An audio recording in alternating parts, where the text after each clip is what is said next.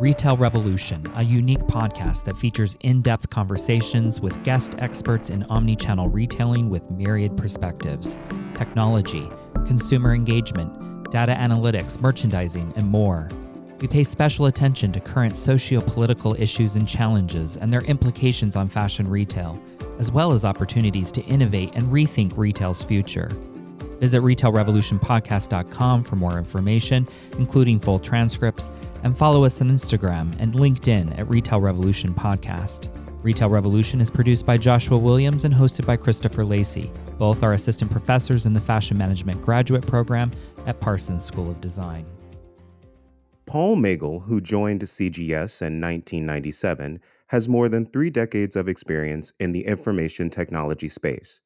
In his role as president of the Business Applications and Technology Outsourcing Division, he oversees the company's flagship enterprise suite of solutions, Blue Cherry, which encompasses the fashion apparel, consumer lifestyle products industry, as well as technology and infrastructure practice, sales, delivery, support, and development. Paul is also responsible for the CGS Global Software Development Centers in Europe, in India, and the recent expansion of the Blue Cherry Solutions business across Europe and Canada. Paul Magel is a true retail revolutionary, and today we'll hear his thoughts on supply chain of the future, retail, and sustainability on this episode of Retail Revolution with Christopher Lacey.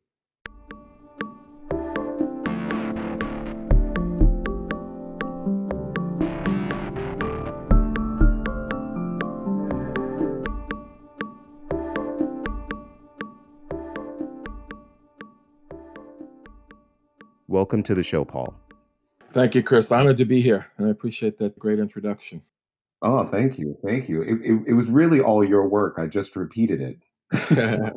Well, whoever wrote it did a good job. They made me sound better than I am, I guess. I mean, and speaking of you doing great work, I'd love for you to tell our listeners some highlights about your career. Yeah, let me start by saying again, understanding who your listeners are. I guess, my entire career has really been on the other side of the table from probably the side that they're on. I've always been a technology vendor to businesses. Started my career on the technology side. I have a computer science undergraduate degree, worked with IBM initially throughout college and then full-time after that. But I quickly learned that I was much more passionate about being in front of a customer than a computer. And then asked IBM to move me into a sales role, earned my MBA, and then started moving up through technology companies management chain. Worked from IBM to a large software company in New York to a boutique consulting firm on Wall Street on the technology side. And then, as you mentioned, joined CGS 23 years ago, and now I'm responsible for the software and technology outsourcing group. You joined CDS in 1997, as you said, 23 years ago. You've seen a lot change in technology over 23 years. And something that you're working on at CGS, it's called Blue Cherry Enterprise Solutions. So could you tell our listeners about what Blue Cherry Enterprise Solutions does? Yeah, you're absolutely correct. 23 years ago, when I joined CGS, was to start the Y2K practice. If anyone remembers that, that's when the world was going to end in the year 2000. And as you mentioned, today responsible for really our flagship product, which is really a family of solutions branded under the name Blue Cherry, primarily very vertically focused into the fashion and consumer products industry, both targeted at retailers as well as wholesalers, importers. I mean, really handling all of the supply chain digitization and back office solutions. So when we talk to our fashion customers, many times I'll say, we kind of handle the unfashionable side of fashion. We're behind the scenes making sure you can handle distribution, you can account for your sales, you can connect your supply chain, you can have visibility, everything from a PLM solution from the design standpoint. We've got manufacturing productivity solutions that sit on the shop floor, full ERP suite to track both supply and demand, and then things like B2B portals for your customers to order from, collaborative supply chain so you can work with your supply chain, and a whole host of solutions. A lot of times I'll just talk really from concept to consumer or from shop floor to showroom. We have you covered from those back office system standpoint. Really cool. Now, I want to ask you, I think you used a phrase there. You said a PDM solution, I think it was. Was that? PLM, product lifecycle management, and I apologize for the acronym, so keep me honest. I'm actually glad you used it because it forced me to have to kind of go, wait, do I know what that means? And I better have that clarified for anyone who doesn't. So PLM, product lifecycle management. Why is this important? And I'm asking you this because it's probably something that I don't think most people think about from the retail side, from the consumer side, or even if you're a sales associate in the store, why this is important. Yeah, well, it's interesting. You brought up PDM, and PDM, product development management, was really the precursor to PLM, product lifecycle management. Again, the PDM aspect of it is more the technical specifications of garments and items that you're building. So your suppliers know how to build them. It's really the bill of material and the manufacturing specifications to build it up. And what's transpired, and when we talk about supply chain visibility and getting better control of the cost of your developing of goods, it really morphed into what is now called and known as product lifecycle management. It's really not just tracking that bill of material and those specifications, but really tracking the life of that garment from design through development through sample making has been the traditional definition of product lifecycle management systems. I see. You've seen technology change over the years, the Y2K movement. When you said that, I automatically actually thought of Jennifer Lopez's Waiting for Tonight video. That's 1999. That's what I always think of when Y2K gets brought up. And I don't think we even realized how much would have changed at that time. And now I think about it, it's like, wow, so much is different. And I think we're right there again. And we're there again because of COVID-19. So, looking at all the shifts that have occurred over the last 23 years, what are some major shifts that you think COVID-19 accelerated in omni supply chain? It's a great question. I think it's phrased very appropriately because when you say what it accelerated, a lot of times I've tried to clarify that really COVID-19, this pandemic, I think has been much more of an acceleration event than an innovation event. A lot of things that retailers and our customers are looking at are things that they had 5-year plans to accomplish, 10-year plans to accomplish. Now, because of the pandemic, they've had to get those solutions up in 5 months or 10 months or even 5 weeks. So it's really accelerated a lot that has been changing already in the retail space, already had been changing on how consumers demanded to purchase and acquire their goods. And it's all areas in some of the things we talked about earlier around that digitization of supply chain, visibility of the supply chain. But specifically from our standpoint and our customers, I mentioned we have a B2B product, a business to business portal that customers can go on, look at images, now 3D images, as well as the standard 2D images, place orders, see the availability, interact with their customers. Imagine a typical showroom up on 36th Street in the Garment Center. Those all got shut down. So now you've got retailers and buyers within retailer companies who are used to going to showrooms, touching, seeing goods, placing orders. They can no longer do that. So our B2B portal and the work that we've done there has seen a tremendous acceleration, allowing buyers to go online, see what the lines look like, place those orders, and interact with the salespeople from the importers and the manufacturers side. We're also seeing a tremendous demand around our integration capabilities. As one of the issues that came about with the pandemic, disparate systems that were not speaking, people lost visibility of where their goods were, why they weren't arriving, or not really knowing when they would arrive. So we're seeing a lot of demand for projects that really integrate what are traditionally disparate systems between suppliers, vendors, retail partners, and really needing to connect them so they get real time visibility that they can make much quicker decisions around that work. And I think the last piece was just because of what's going on in terms of the amount of revenue people were collecting, the amount of cash in their businesses, people are looking to technology partners to have a much more agile development capability.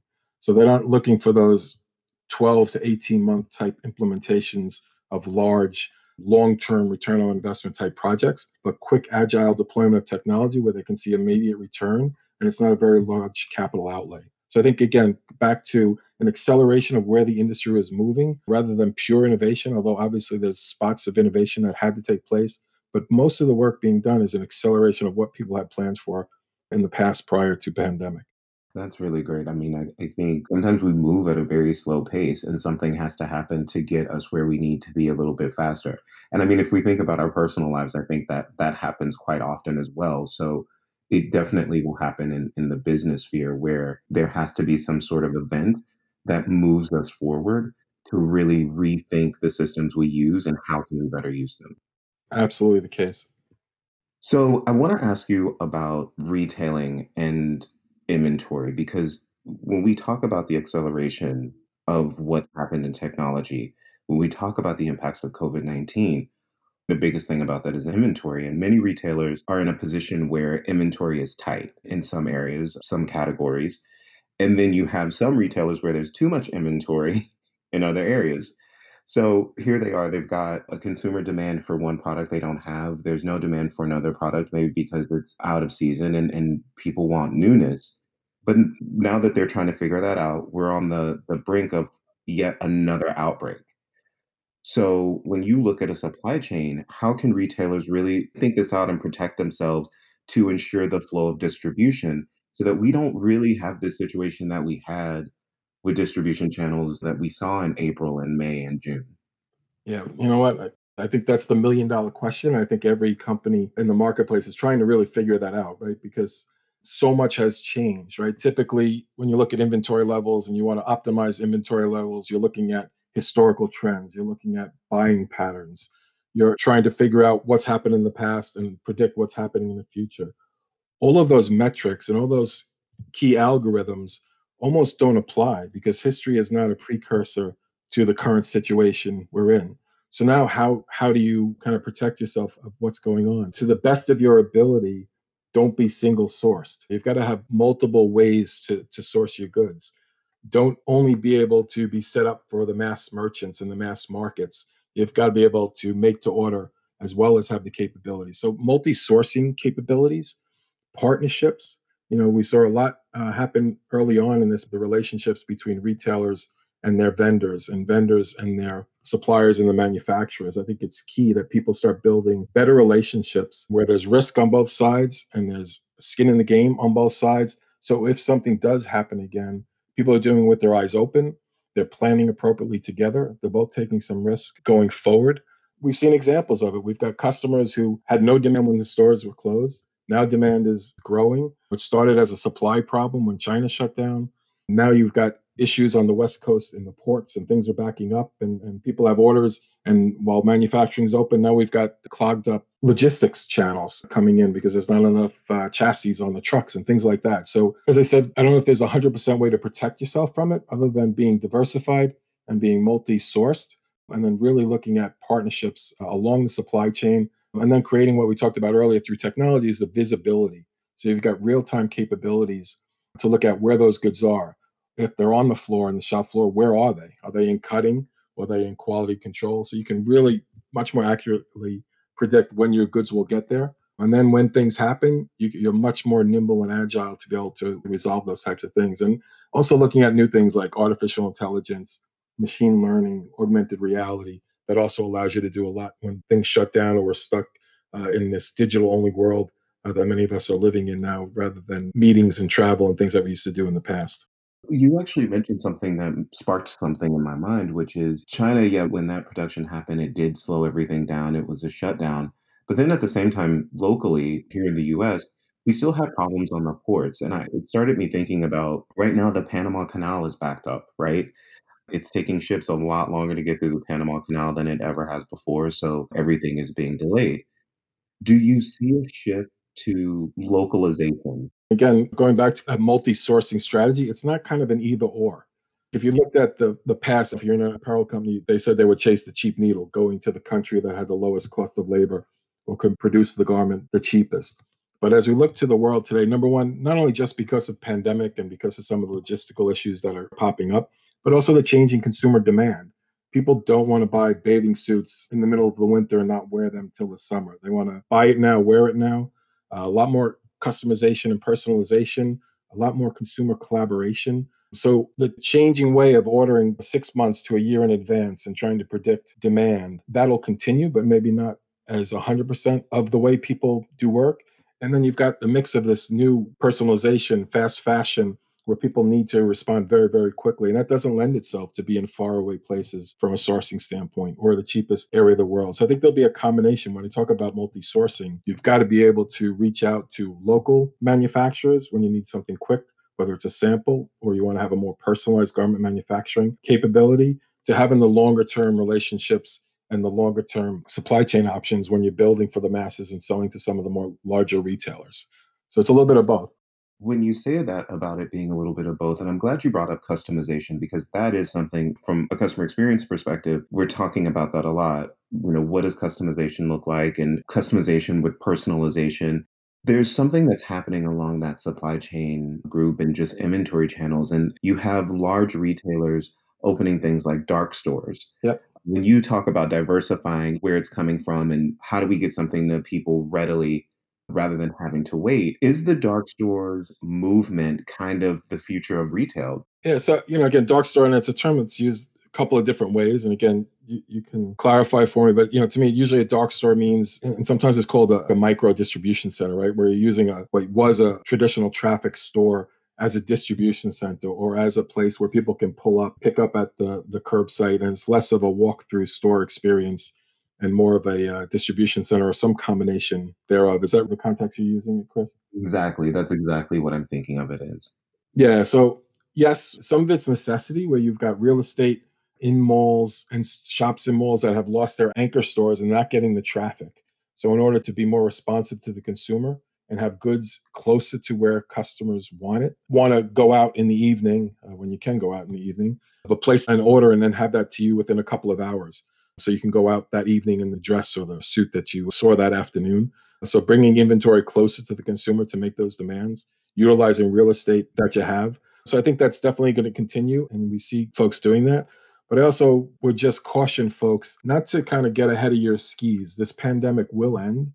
People will come back. I think a lot of what we're seeing in everything going online, a lot of that is out of necessity. And I think if we over accelerate and move things to that's how we structure our business, I think we're going to see a lot of people return back to their traditional ways of doing things, maybe faster than we thought, because people are missing the consumer interaction and some of those things. So I think we actually may see it go the opposite way when things come back online, where there'll be a little bit of a de-acceleration of what we thought with e-commerce and some of those other things as people want to get back to the good old days. We just want to caution folks, don't overdo it. If you turn all of your manufacturing to PPE, at some point PPE is not going to be as high in demand. If you turn all of your stores to dark stores and you're just distributing out when people want to get back together, you may be short on real estate. So again, no one has a crystal ball of seeing what's around the corner, but take a pragmatic view. And I don't think it's going to be all one way or the other. I think there'll be some combination that'll continue to exist as we go forward in the new normal. Paul, that was amazing. And you realize I'm about to ask you a question, which is what was PPE? It's really the protective equipment that people were manufacturing gowns and masks, and people really had to pivot to that. And some kind of went 100% in, some did partial, some have already stopped doing that. But again, that huge demand for that from both governments and commercial areas, right? But I don't know how long that'll last. Yeah, I agree with you. I think we're seeing it happen for more of a fashion reason, with productions of masks. But I do think, to your point, that will slow down. And I think the panic of it all, of everyone kind of thinking we need to do things to stay afloat now, we do this dramatic shift. But you make a very good point, which is essentially we like to kind of go back to what felt comfortable.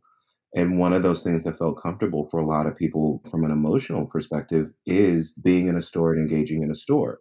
With that being said, one of the most emotionally frustrating things for people who go to a store and engage with it is I came here and you don't have the product I'm looking for. Yep. And then they want you to buy it online. And that I think is just the biggest breakdown with a brick and mortar experience.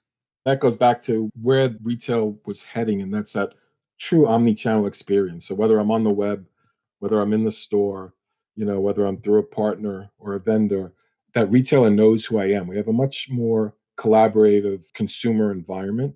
And even if you're the wholesaler selling through to retail, going forward, the knowledge of who your consumer is, the engagement with those consumers are going to be key. And to your point, having that seamless interaction no matter what channel you interact with that consumer on, it's seamless.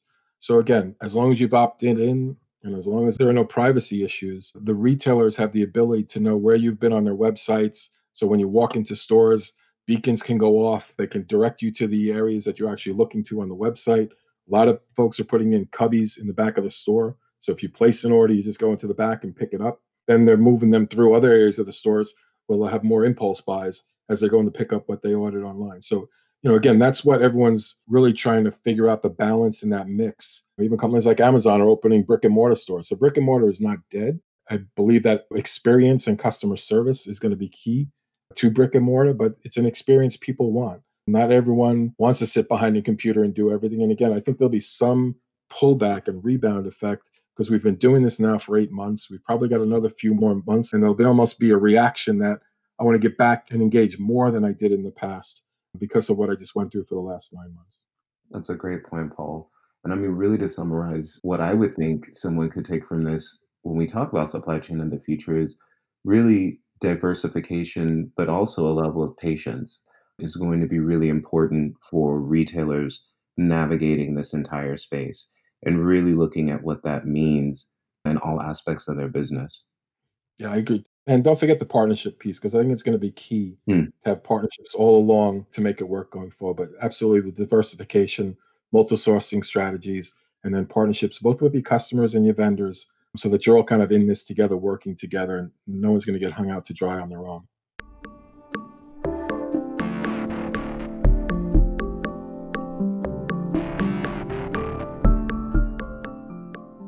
When we talk about e-commerce, you all at CVS did an amazing sustainability report. And I want to bring this up because I think something that is talked about a lot when we discuss sustainability, there's the talk of materialities and all those things that go into it.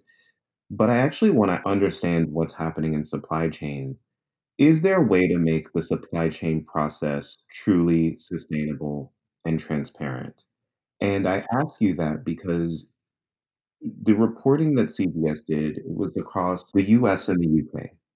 And what you all found was between the US and UK, 40% of consumers are saying sustainability matters to me. What's shocking about that is of the age group that said sustainability mattered most were 65. That being said, the group that said that they are willing to pay 50% to 100% more for sustainability was the group of millennials and Gen Z.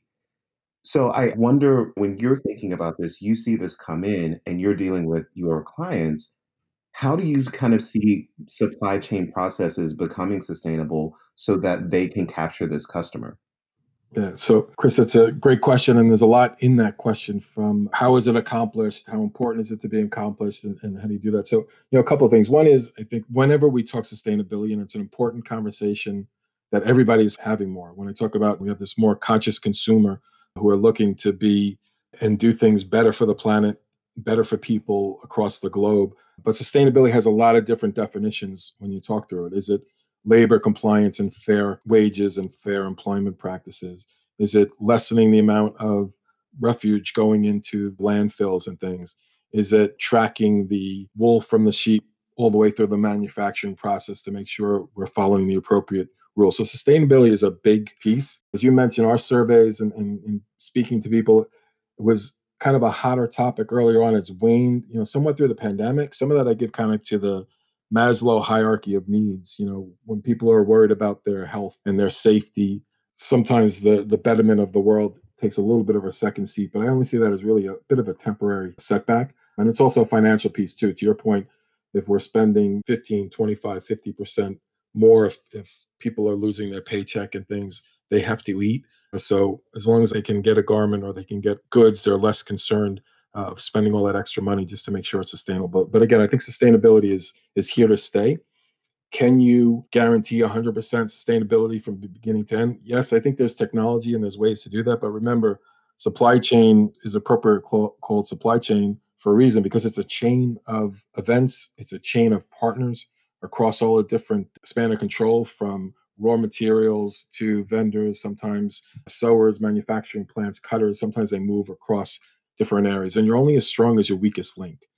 So when you look at technology practices and technology platforms like Bitcoin, who can track, and it's a ledger-based system, who can track every piece of the supply chain, but you're only as strong as your weakest link. So if you have a vendor who's not on that supply chain and is providing some goods at this point, then you don't have that full visibility. It's also very expensive to run a large bit chain back office solution as well in terms of resources that it requires and those types of things. We see it today, even with everybody's best efforts, vendors who subcontract to non-compliant vendors, and it's hard to track.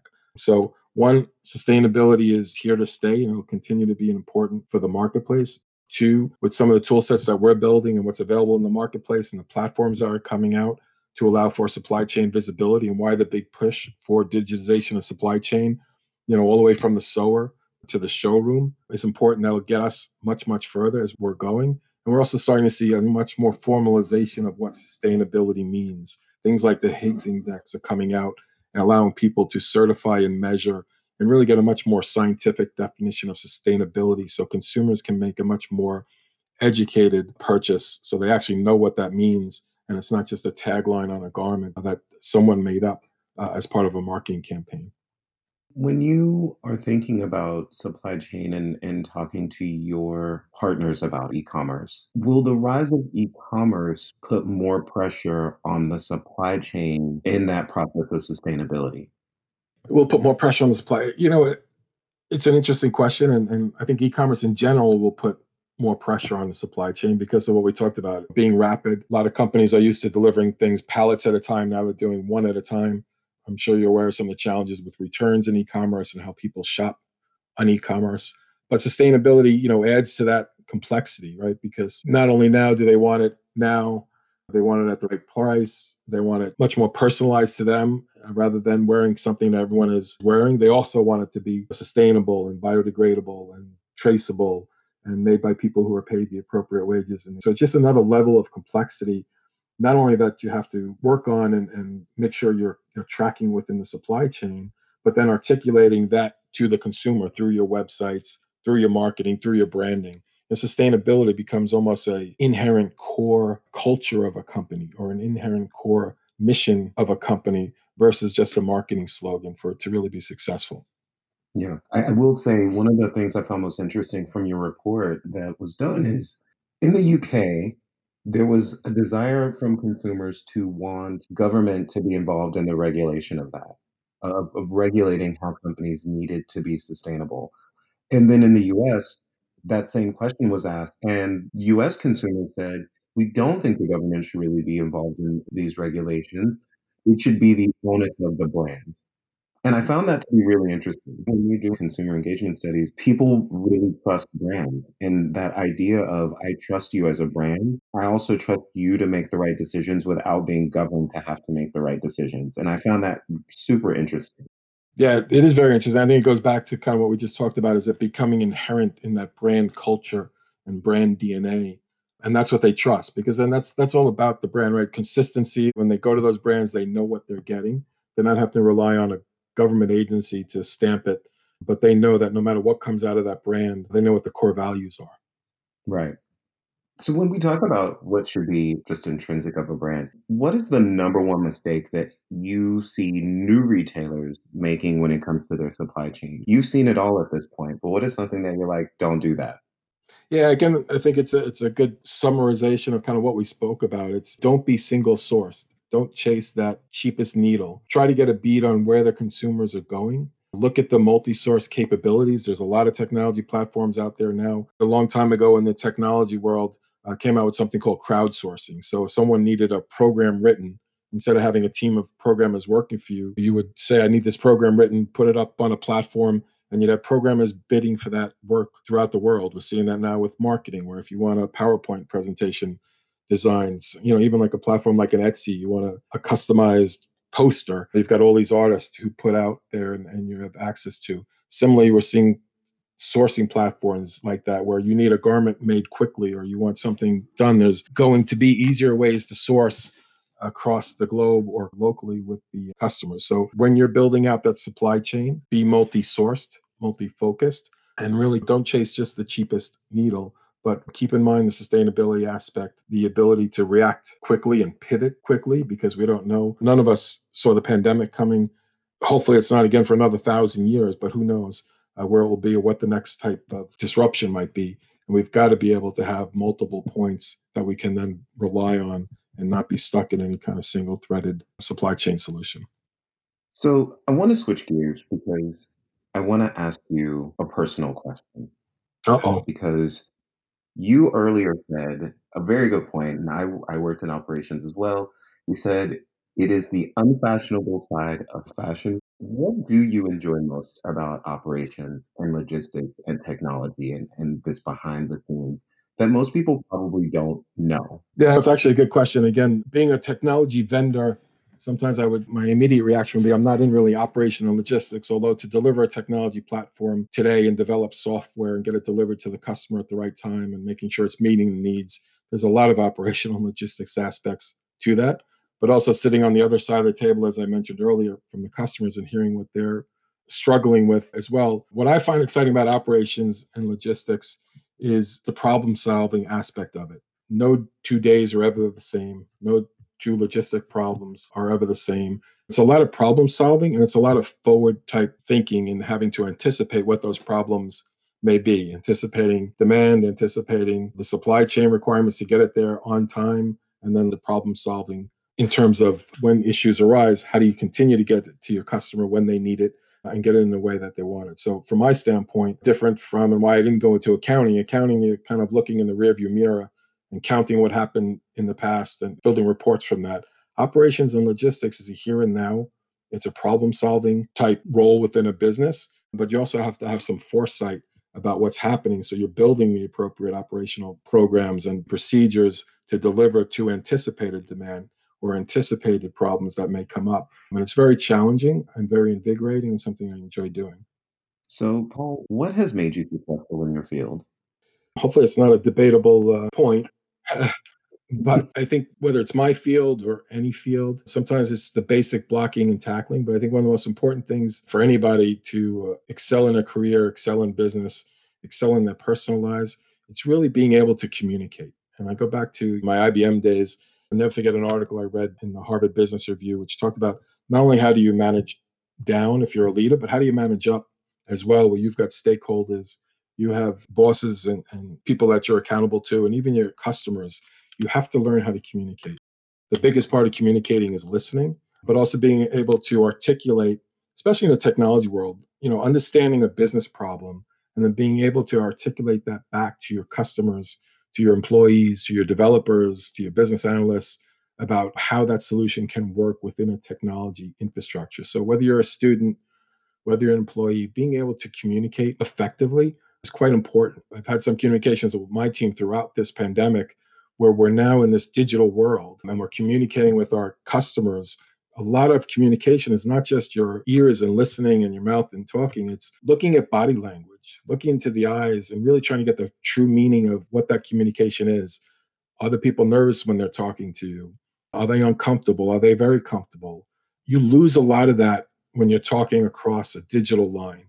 Someone can be looking you in the eye on a computer screen, but they may be reading emails, even though you're talking to them. You're not quite sure. You can't see if they're fidgeting in their chair so much. You don't know if they're tapping their foot or bending their pen. So the communication aspect gets much more difficult in this digital only world. So everything we've learned over the last, I've learned over the last 30 plus years, all those cues and all those key performance indicators or all the metrics have to be reevaluated because now you can put the same data into that kind of gut feel that you've built up over 30 years and get different results because people are coming from a very, very different place. And we don't necessarily have all of the same indicators because we're in this digital world. We really don't have that sense of communication that we've had in the past. So again, back to your question in a long-winded way is I think in order for me to be successful, I really focused on communications and being able to communicate clearly with people, not only subordinates and peers, but also to higher ups and bosses over the time. So I can make sure that I communicated to them the way they wanted to be communicated to. There's no one way to communicate. Communication is an individual kind of receptor, and you have to communicate differently to everybody. Even if it's the exact same information, it's not necessarily what you said, but how you say it. And if you do that in the appropriate way, you'll be successful. Paul, thank you so much. Communication has made you successful in your career, but having foresight and the skills to problem solve has made you a revolutionary in your field. That's it.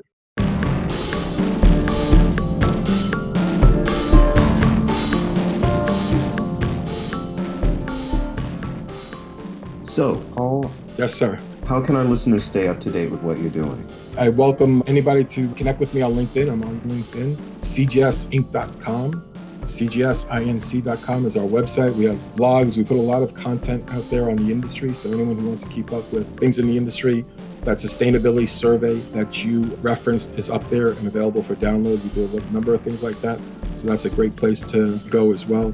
All of our new technology offerings and new announcements are also up on the web as well. So that's the most important way and easiest way to stay on track of what we're doing in the industry and in the marketplace. All right. Paul, I appreciate your time today. This was a great conversation, and I hope to speak to you again soon.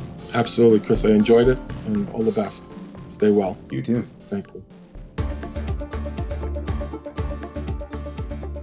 Thank you for listening to this episode of Retail Revolution. A very special thank you to everyone who has helped to make this podcast possible. If you'd like to support the work we're doing, please visit our show page at retailrevolutionpodcast.com and click on the donate link. Our theme music was composed by Spencer Powell. Be well and stay tuned for our next episode.